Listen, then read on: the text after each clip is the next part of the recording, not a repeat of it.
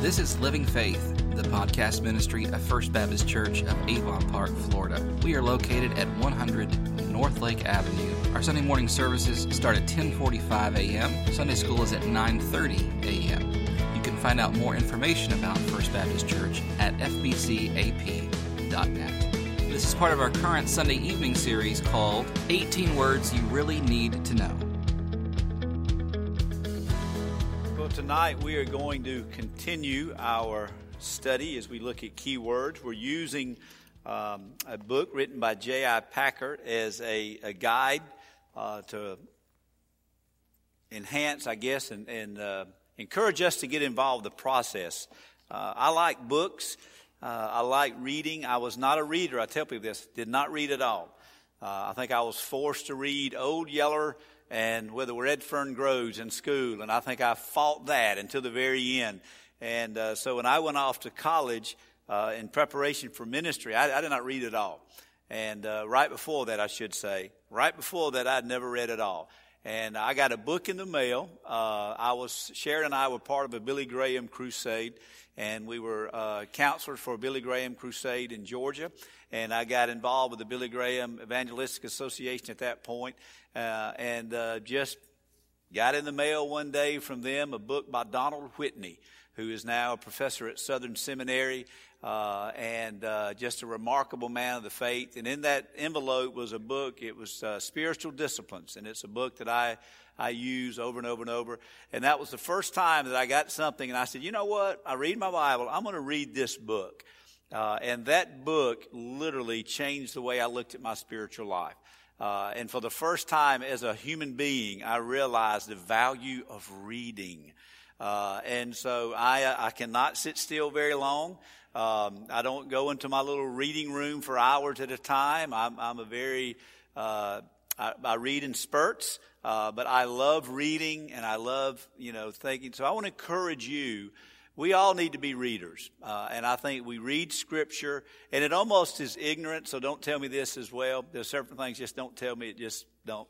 What are you saying when you say, I don't enjoy reading? I mean, what is that saying? If you just say that out loud, I don't like reading.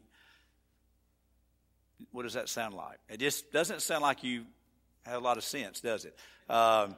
Everybody ought to enjoy reading. We don't have to be a nerd to enjoy reading. We don't have to be smart to enjoy reading. But to say that you don't enjoy reading is basically saying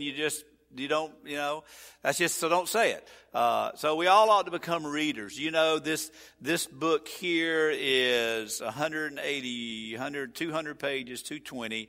If I read 10 pages a day, maybe skip a day now and then, I read a book a month.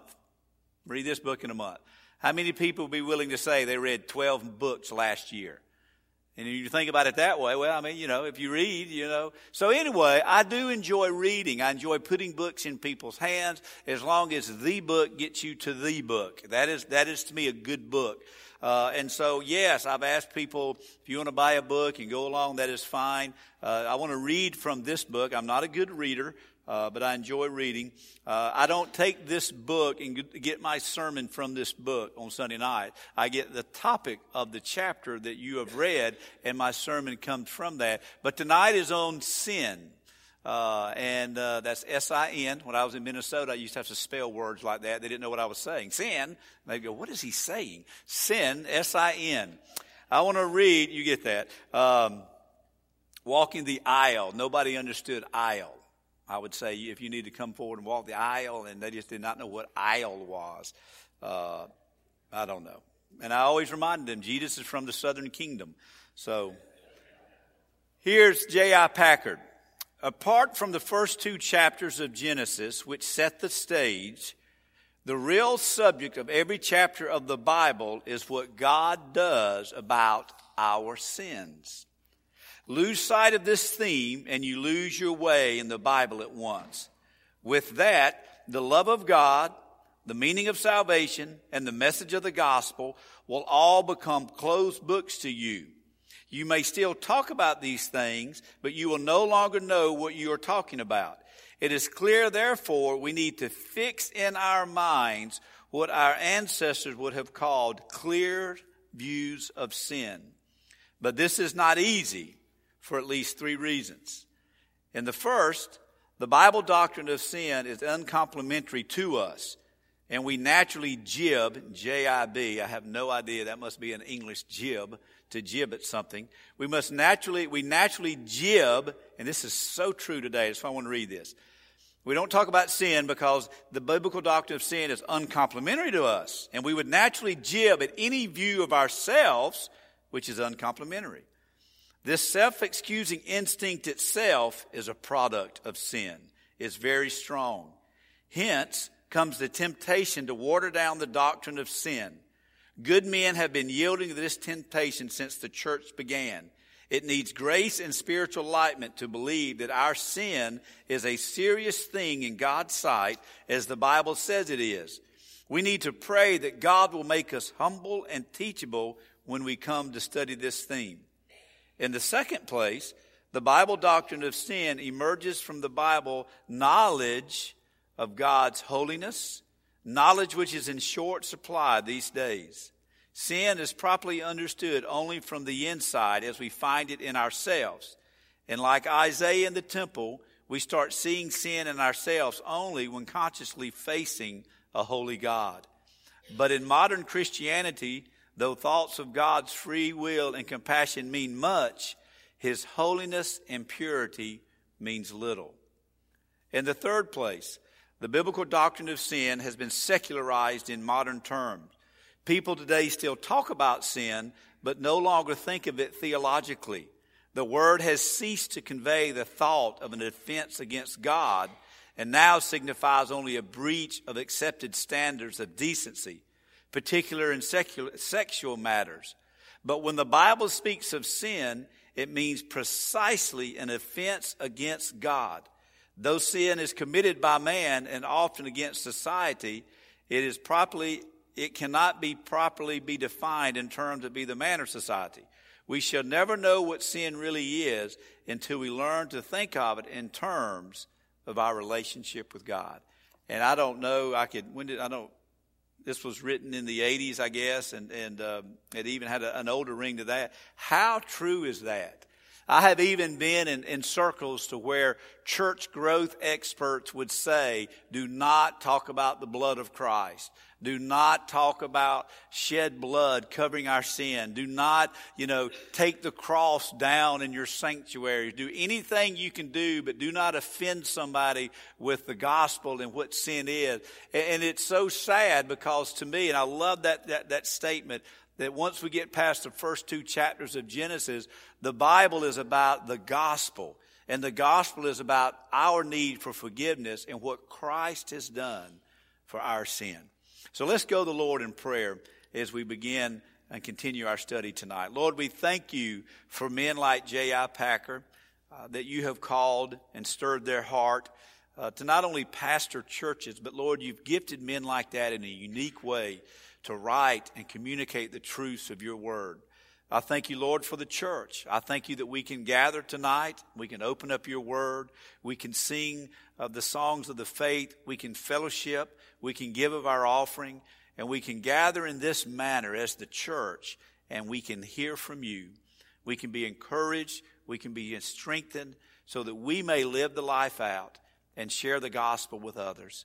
And so, Lord, as we look at a subject that may not be very popular in the culture of the world, I pray that it is very popular in our heart and that we understand the seriousness of sin. And in that, we rejoice in the forgiveness of our sin through the wonderful message of Jesus Christ. And this we pray in His name. Amen. Take your Bible, if you will, and look at 1 John. We're going to look at some different passages because of it being a topical sermon in nature. There's two ways to look at a topical sermon. One is, in the negative standpoint, you don't get to just stay in one point and look at if a message is coming from one section of Scripture, you miss being able to just sit in one book and unpack it. I guess the positive is it keeps you busy. and you go from place to place, and it gives us a greater understanding of a biblical systematic understanding of God's Word. So let's look at the word sin. What is sin? If we define sin, there's big definitions of it. Missing the mark, the idea of we not doing what we need to do. Another way that we could say that, sin is any violation of the perfect holiness of God. Well, that's a big one. Anybody violate, when we talk about sinning, we don't have time for testimony, but did anybody do anything that violates the perfect holiness of God this week? In our thoughts and in our actions? For sure we did. To me, I heard this definition, I've said this 100 times, I heard this definition at a vacation Bible school training seminar as pastors years ago in the Panhandle when I pastored there, helping understand pastors how to share the gospel with children.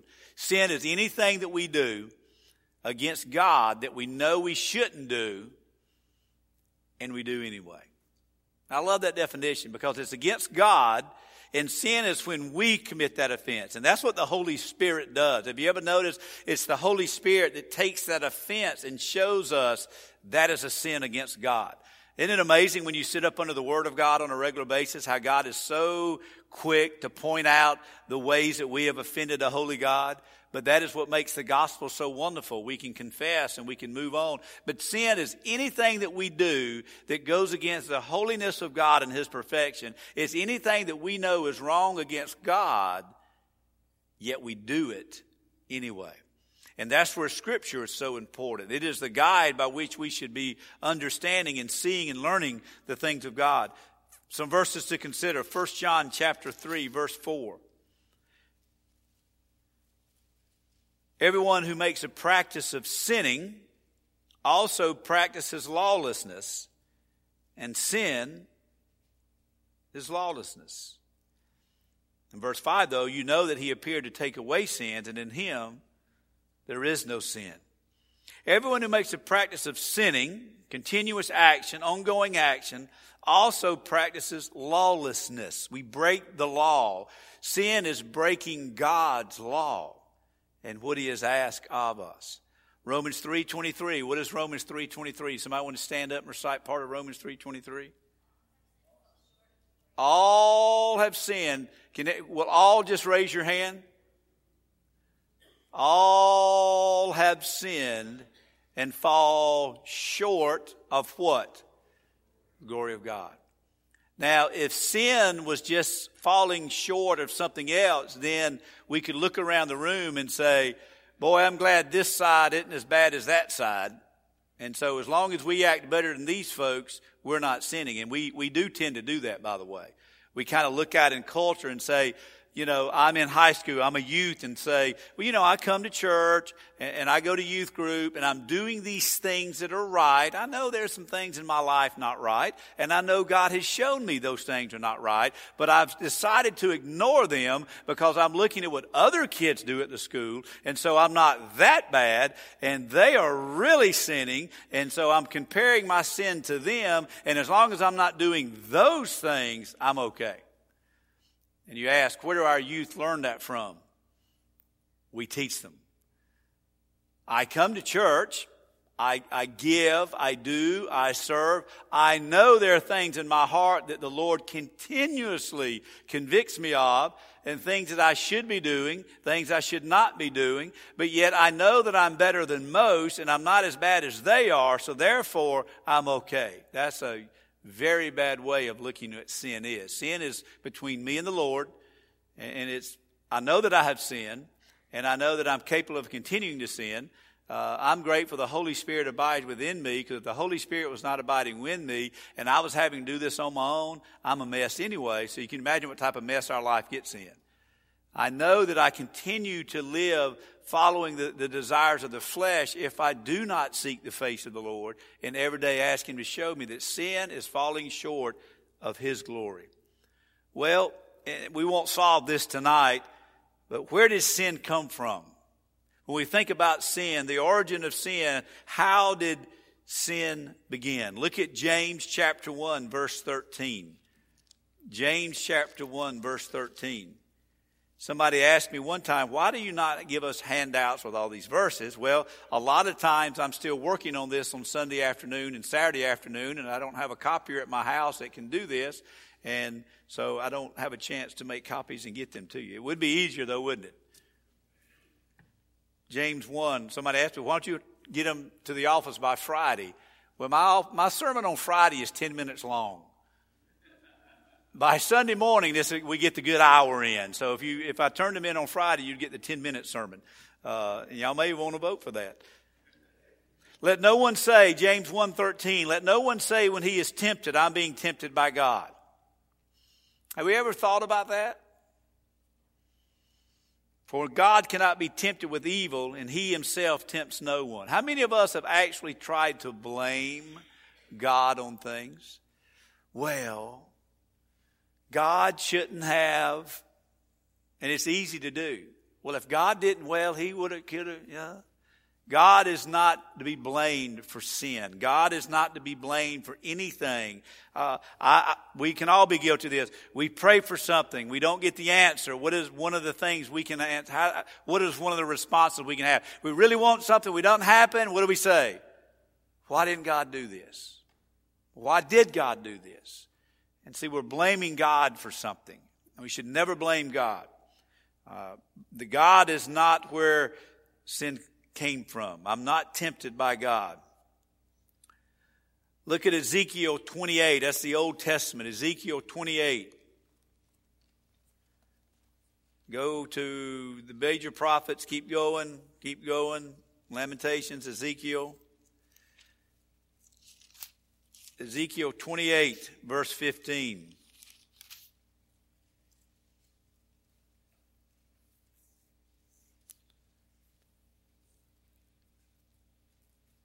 A reference to Satan. You were blameless in your ways from the day you were created till unrighteousness was found in you. Now I know that's just a little snippet of a verse there. Till unrighteousness was found in you. Sin began in Satan. It continued with angels that followed him. It continued in man. Look at Genesis chapter 3. Genesis chapter 3. We were going good for 2 chapters, weren't we? It didn't take long. And I make light of sin, and we need to preach sin, and we need to be reminded of depravity. We need to be reminded. It's kind of an odd way to look at it. This is the way I look at it. It's like we need to be reminded we messed this thing up. 2 chapters we were going great, and we did it. The reason why I do that is because to me, if I realize how terrible and depraved and dead that I was, it makes Jesus that much more glorious. And the alternative is, if we're not that bad, sin is not that bad, and we were not that bad, then what have we done to the crucifixion? What have we done to what Christ did? And so to the world, it doesn't make sense that we would hammer home sin and hammer home how depraved and wretched we are. Our righteousness is like filthy rags. But in doing so, it points us to the glories of what we have in Christ now. I'm not dead anymore. I'm not depraved anymore. I've been born again in Christ. So the more we talk about how bad we are apart from the gospel, it gives us hope in the gospel. And people look at me that way whenever I talk about sin. It'd be a lot easier not even to mention it. But we would never be able to get to the gospel. So when the woman saw that the tree was good, and that it was a delight to the eyes, and the tree was to be desired to make one wise, she took of its fruit and ate, and also gave some to her husband who was with her, and he ate. Just doesn't seem like a big deal, does it? What made Genesis 3:6 a big deal? They ate a mango? No. What made Genesis 3:6? So, what's the big deal? Sir? I'm sorry? Rebellion against God. God said not to. Now, you can really dig deep into that and you'll never answer it this side of heaven. It's just one of those things you can't ever figure out. God knew they were going to, but he told them not to. Jesus was already in the work. Jesus is there. I mean, it wasn't like, well, now what do we do? They sinned. Let me create Jesus now. No, it was always in the works, but yet he said, don't, and they did. And they fell. There are two ways I want us to look at sin and to understand it as we understand this word. One is what we call original sin. And we start here. Original sin is simply this, the sinful state in which all people are born. It's our character. It's our nature. We have no control over it. I know, let me move on. You're still in Genesis. Look at Genesis 3:16. I think we need to understand Genesis 3:16. You could say physically, I don't know, but I think it's more theologically. I will surely multiply your pain in childbearing. In pain you shall bring forth children. Now, I guess you could say before the fall, childbirth would have been a piece of cake. Amen. Wouldn't that have been wonderful? But it's not a piece of cake. And so you could look at it and say, well, before the fall, it would have been a piece of cake. There really would have been a stork, maybe. But I think it's theological. Now, mothers, what would happen if I have been with some of you right after childbirth. That's one of the little joys I have in ministry. I selfishly like to be one of the first to see that baby.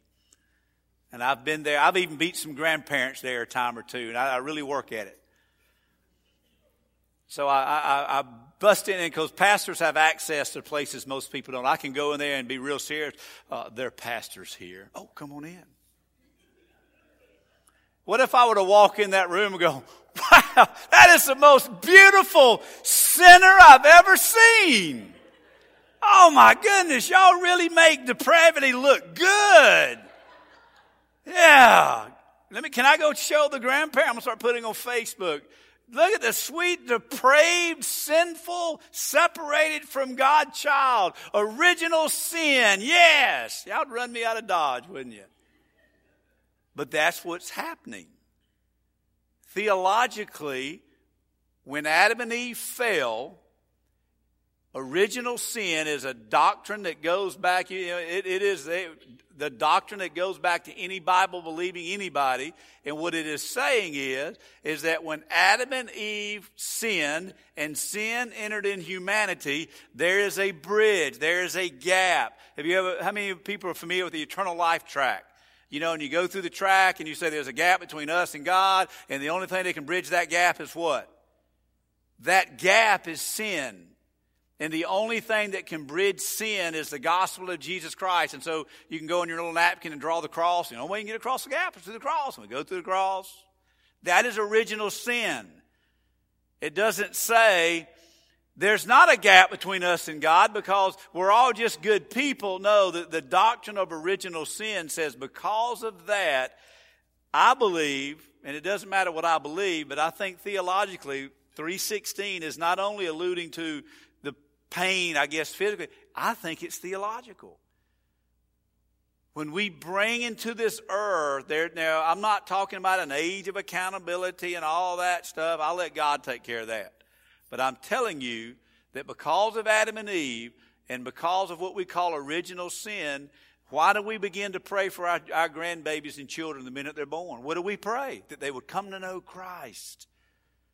That's why we take them to church and we get them under the gospel. That's why we pray for them. That's why we encourage God to, God open up their hearts. God, because of original sin, everybody that is born, their character, I've always said this. I need to start pulling out some of my videos. I've got a video of Brantley when he was tiny. And he's sitting there with one arm in a cabinet, and he's looking at me and I'm going, don't do that. And he's looking at me like I can't see his arm. And I'm like, son, I am fixing to wear you out. Do not do that. And he's just looking at me, grabbing it. Who taught him that? The deacon's kids? I mean, when you had your child, I've seen some of your children. I know they hadn't had their naps and their allergies flare up. You didn't have to teach them that. They just roll around and act like little terrors because that's what comes out of them. And I know that sounds harsh, but it's the truth. That's what makes the gospel so wonderful. Charles Ryrie says we have a constant bent toward sin. Inherited original sin is our character. It's just who we are. We're not sinners because we sin. We sin because we're sinners. Original sin is also called the sin nature. It has infected our entire being. It is called original sin, emphasizing Adam's sin caused a corrupted nature we each inherit. Another way you could say it is inherited sin / original sin. That's where we get our term total depravity. And that's one of the great, and we'll get to that in a few weeks, the great Baptist things that we put our stamp on. This is what we're built on. The idea that man, you think about it, Baptist is known as being one of the I don't like to call it denomination, but a Baptist church has always been known as very evangelistic and very mission-minded. There are others, very evangelistic, very mission-minded. Why are Baptists historically been so evangelistic? Why are Southern Baptists so evangelistic? Because they believe in the depravity of man. That's what drives evangelism. Without the gospel, man is dead. If we don't believe in depravity, denominations in church that believe that everybody's just good and everybody's just kind of sinless and there's no depravity, there's not evangelism going on in those churches. There's not missions going on in those churches. What is going on is kind of a social gospel of helping people. Churches that understand what sin is are the churches that are out there sharing the gospel. That's what makes Baptists, to me, so great. And I know this morning we had people here that were not Baptists, and I wasn't saying that we're the only ones, but I think we're one of the best ones. Total depravity is a related term expressing our total lack of merit in God's sight. Total depravity does not mean we are as bad as we can be, but that we are as bad off as we can be because we have a total sinful nature. What does a little child say when they say, I want to be saved? I want to ask Jesus into my what? Why do we say heart? What does a heart signify? Our total being. And so we know our total being has to change. And so it has to change in there so that we can change out here. And so that's why sin is so important that we understand. Look at Psalm 51:5. It's one of those things. I love talking to people. I know I'm not talking to you, but I love talking to people about things in Scripture they don't like. Have you ever encountered that person? They don't want to believe it and they don't like it. And I always say, well, just don't take my word for it. Take God's word for it. Look at Psalm 51:5. Now, what was David known for? A man after what? Pretty high title, isn't it? Top 10. John the Baptist is up there, but not me, the other John the Baptist. Top, pretty good guy. Probably not David. He did some wicked things, so have we. But David's a pretty good guy, right? Psalm 51:5. Behold, I was brought forth in iniquity. In sin did my mother conceive me. That's pretty harsh, isn't it? That's the nature of sin. Even as a child, that we are born and we're separated from God. Ephesians 2:3. And again, I'm not trying to scare us. I'm just trying to point to the glories of the gospel.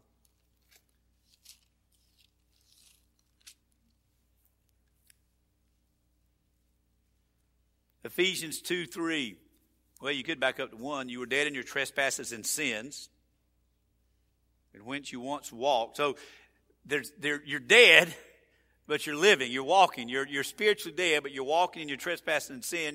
You're not as bad as you could be, but you're spiritually dead. You're not evil as evil as you could be. I mean, you got the Hitlers of the world, and then you just got Billy Bob. But if Hitler's not born again, and Billy Bob's not born again, Billy Bob could be a nice guy, and he's still going to bust hell wide open apart from Christ, right? So Billy Bob may be a good guy, but he may not be Hitler, but he's still dead in his trespasses and sin, in which you once walked, following the course of the world, following the prince of the power of the earth, the spirit that's now at work in the son of disobedience, among whom we all once lived. Who's all once lived? Unbelievers. We all once lived. That's why Christians ought to be so excited and humbled by grace. We're not living that way anymore. We're not walking that way anymore. That's a great motivation for sharing the gospel. You're preaching and teaching to somebody, and you're showing them you don't have to walk that way. You don't have to be that way. Allow the gospel to change your life.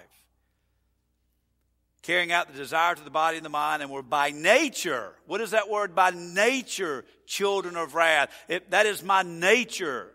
You know, we talk a lot about the nature of something, the culture of something. It is permeating the culture of society. It's kind of deep-rooted. By your nature, you are children of what? Wrath. When you get in Revelation, what is the last aspect? What is you got the seals, you got the rings of seals, the ring, the scroll, the bowls of what? When the bowls of wrath are poured out, what's going to be going on? It isn't going to be pretty. Now, don't worry about it, because the child of God's not going to have to be there doing it. But the bowls of wrath is the undiluted anger of God poured out on sin. That's pretty bad. By nature, we once were children of wrath like the rest of mankind. Aren't you glad? If there was we need to probably come up, we got yellow highlighters and red pens. We need like gold. Well, I guess you could say red, the blood of Jesus red. Gold highlighters. Look at verse 4. Isn't verse 4 awesome? What if we just stopped at verse 3? Wouldn't that be terrible? We're just children of wrath. What does verse 4 say? But God, rich in mercy, because of the great love for which He loved us, even when we were dead in our trespasses, He made us alive together with Christ. By grace you have been saved. What does John 3:16 tell us? For God so what? Loved. But God, rich in mercy because of His great love. When you look about how, and that's why I keep saying, if you look about how bad we are apart from Christ and what we deserve, and another way to think of it, and I know my mind works in different ways. For those that grew up in the 80s, if I were to say AC/DC, don't say the words out loud, what would be the first song you would think about? Highway to what? Don't say it. Yes, I'm embarrassed that, you chuckled because you've listened to it too. The song is Highway to Hell. A great way to think about it is, we think that we're all on the highway to heaven. And we're on the highway to heaven, and we're decided to take Jesus, and we're just on the way to heaven, and that He sends people to hell, or they go to hell. No. We're on the Hell Express. And apart from the saving work of Jesus Christ, what happens to someone that does not receive the gospel of Jesus Christ? Where are they going? Hell. And so, we're not talking about the age of accountability, but since birth, if that person is born and he grows up, he comes out the womb, he literally, theologically, we're not talking about age of accountability, don't panic on me. They're born, highway to hell. It is only by the mercy and love of God through the gospel that we're allowed to go to heaven. That is a radical way to look at things, but it gives us great hope in the gospel. Well, let me hurry. I will just say this. I'm not going to look at the scripture. The idea, and this is a big word, but we're big people. We have original sin that affects our nature, but theologically there's also imputed sin. And imputation means putting to someone else's account that which may or not be his. The imputation of Adam's sin to mankind means that Adam's first sin was rightly charged to the account of every other person. Someone may protest that it doesn't seem fair that others are charged what Adam did, but the Bible teaches that all were in Adam, Romans 5:12. We all unconsciously participate in Adam's sin. Theological words that mean this: our character is affected, and by nature we're going to live that way. Imputation means that the judgment is also there. And that because of what Adam did, we will face judgment of God and eternity in hell. We stand before a holy God guilty because of the sin of Adam. Now, real quickly, how about personal sin? Personal sin is any thought or attitude, act, or failure to act that violates God's standard of perfect holiness. How many, anybody do that this week? Raise your hand, hold them high. Am I the only one? Any thought or attitude, action, or failure to act that violates God's standard of perfect holiness. I am alive, but sin is still an issue. Personal sin. James 3:2, we all stumble in many ways. Romans 3:23 again, all have sinned and fall short of the glory of God. The unbeliever, personal sins prevent him from having fellowship in a personal relationship with God until he is saved. The believer as well loses the enjoyment of fellowship with God when he lives with sins unconfessed. Look at 1 John 1:9, a great verse that should be part of our life. If we confess our sins, he is faithful and just to forgive us our sins and to cleanse us of all what? Unrighteousness. How much is all? I love the word all. For all have sinned and fall short of the glory of God. If we confess our sins, he will forgive us all our sins. What does confess mean? It means to agree. It means to pronounce. It means to forsake. You know, to confess is, this is a book, and the book is bad, and I don't need the book, and I agree that it is wrong, and I'm going to set the book down, and I'm never going to pick the book up again. I have confessed it's wrong, I believe it's wrong, and I'm stepping away from it. But what do we tend to do? But I really like that book.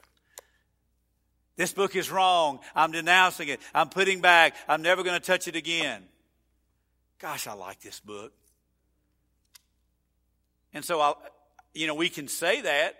I've told somebody about some of the habits that I had. I don't call them addictions. I call them habits. I had a drinking problem. And I think the saddest thing that I have, even in my testimony with that, is that I drank for too long a time after I knew it was wrong. And I would set it down and pick it back up. And set it down and pick it back up. And as Matthew says, sometimes there just has to be some radical amputation. My guilt was I liked people and I liked my buddies. And so I would say, I'm not going to do that ever again. I hate it. I want to walk with Christ. I'm going to live for Christ. Gosh, I like my guys. I love my buddies. So I think I'll be strong. I can do this. Here are my buddies. Well, guess what my buddies were doing? Sometimes you just have to say, you know what? I love Jesus more than I love my buddies. We got to confess it, agree with God, forsake it, and turn from it. The key is agreeing with God. How do I agree with God whatever's in my life that should not be? By reading His Word, by praying, by worship. Personal sins are obviously related to inherited sin and imputable sin. Personal sins are the visible and knowable expressions of our sin nature and that sin.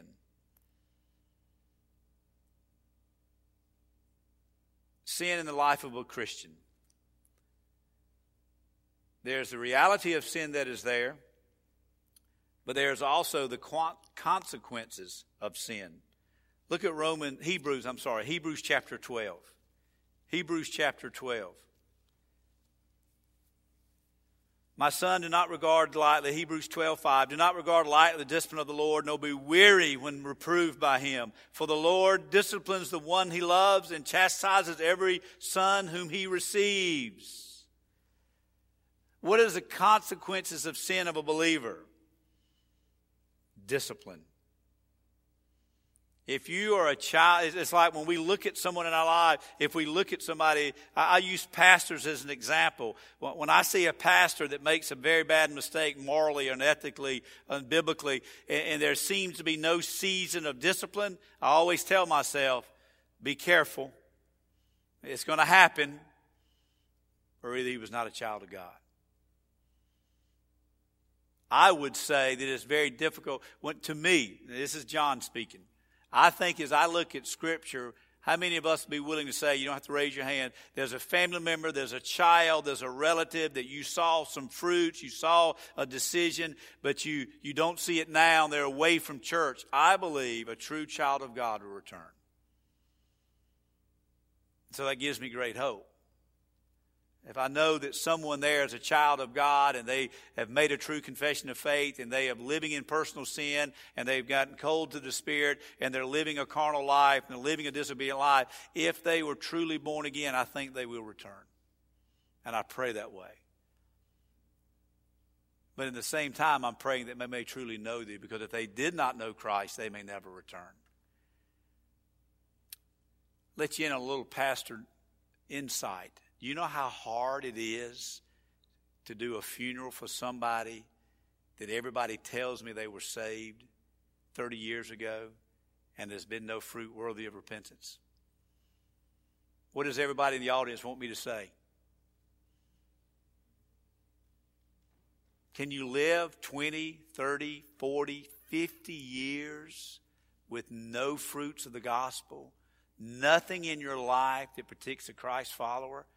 And we're banking on something that was said in a 45-minute service 50 years ago?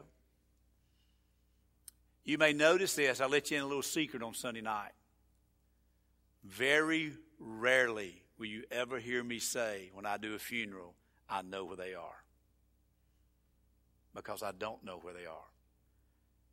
But do you ever notice when I do a funeral with somebody, when I know where they are, it kind of feels like we're having church? I believe we know. I think of my dad. And so many of you on Wednesday nights are faithfully praying for my dad. I want him to be saved so bad. I have seen him do things for periods of time. I've seen emotional responses. Years ago, I've seen things. But it has been so long that I have seen anything. There's no way that I can comprehend that he is a child of God living for the Lord if there's been no fruits worthy of repentance for 20 and 30 years. I really believe if someone is a child of God that they will return. 1 Corinthians 11:30. So real quick, I'm just going to say these out loud. The consequences of sin in a believer, discipline. Write this down, 1 Corinthians 11:30. Don't believe me for it, take God's word for it. 1 Corinthians 11:30. Consequences in the sin of a believer. 1 Corinthians 11:30.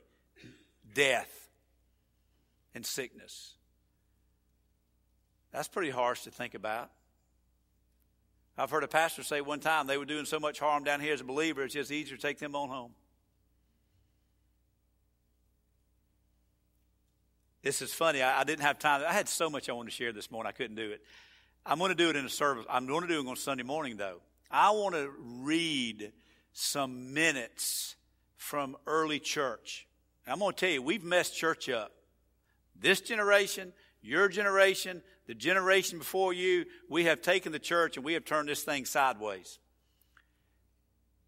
In the early church, in early Baptist church, 1800s Baptist church, they took sin seriously. You know where I'm going with this? I've got documentation where they brought before the church Deacon Billy Bob, because Deacon Billy Bob was seen coming out of a saloon and it gave the church a bad name. Standing up in front of the church. Could you imagine me? Well, I've got my list out this Sunday. I'm going to ask the following people to come forward, please. Could you imagine what in the world? There wouldn't be a person left this church and they'd be filling all the other churches in town. Wendell Smith has got some minutes of his something over there where he lived, out there around Charlie Creek. And they had to bring a nephew up for frolicking or whatever he was doing. The church took sin very seriously and they dealt with it. and it kept the church pure. Ananias and Sapphira gave a bad offering. How'd that work out for them? That would be a very unique offering taking up time, wouldn't it?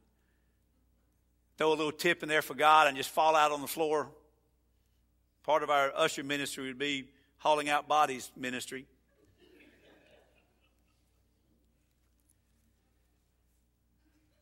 The remedy for sin, I'll just close with this. Love Jesus. Love His Word. If you're a believer and you've confessed your sin and you've repented of your sin and you've placed your faith in Christ, you don't have to worry about hell. You don't have to worry about the wrath of God ever. But if you're here tonight and you never repented of your sin and placed your faith in Christ, death and hell is a threat away. But if you have repented of your sin and placed your faith in Christ, you have been justified and declared righteous before God, and you will never face the wrath of God because you are a child of God. But if you are a believer and you're living with sin in your life, you don't have to be told this. There's no joy in your life. There's no purpose in your life. There's no sweet spirit in your life. There's not the joy, as David would say when he sinned with Bathsheba, return to me the joy of my salvation. Create in me a clean heart. I would say if you're an unbeliever, you need to give your life to Christ and deal with the punishment of sin. If you're a believer and there's sin in your life, confess that sin, renounce that sin, cling to Christ and move on and find the sweet fellowship and joy of the Lord. Confessing sin is a major truth of the Christian life. It brings cleansing positionally. It brings cleansing with our fellowship. Sin is a terrible thing. In church, we need to preach it. But as we preach sin, we preach the hope of the gospel. And the hope of the gospel is the joy of our salvation. Let's stand as we pray. Lord, as we about to sing about what it means to surrender and to live for you, we are grateful that sin has been dealt with on the cross of Calvary. We are grateful for the harshness and the ugliness and the seriousness of sin because it is compared to your holiness. But we're thankful that you sent your Son to die on a cross for that sin so that we may know you. And Lord, I just pray tonight that we would know that gospel and receive that gospel, that we would live out that gospel, and that we would surrender to that gospel, that we would forsake sin and live for you. And this we pray in Christ's name. Amen.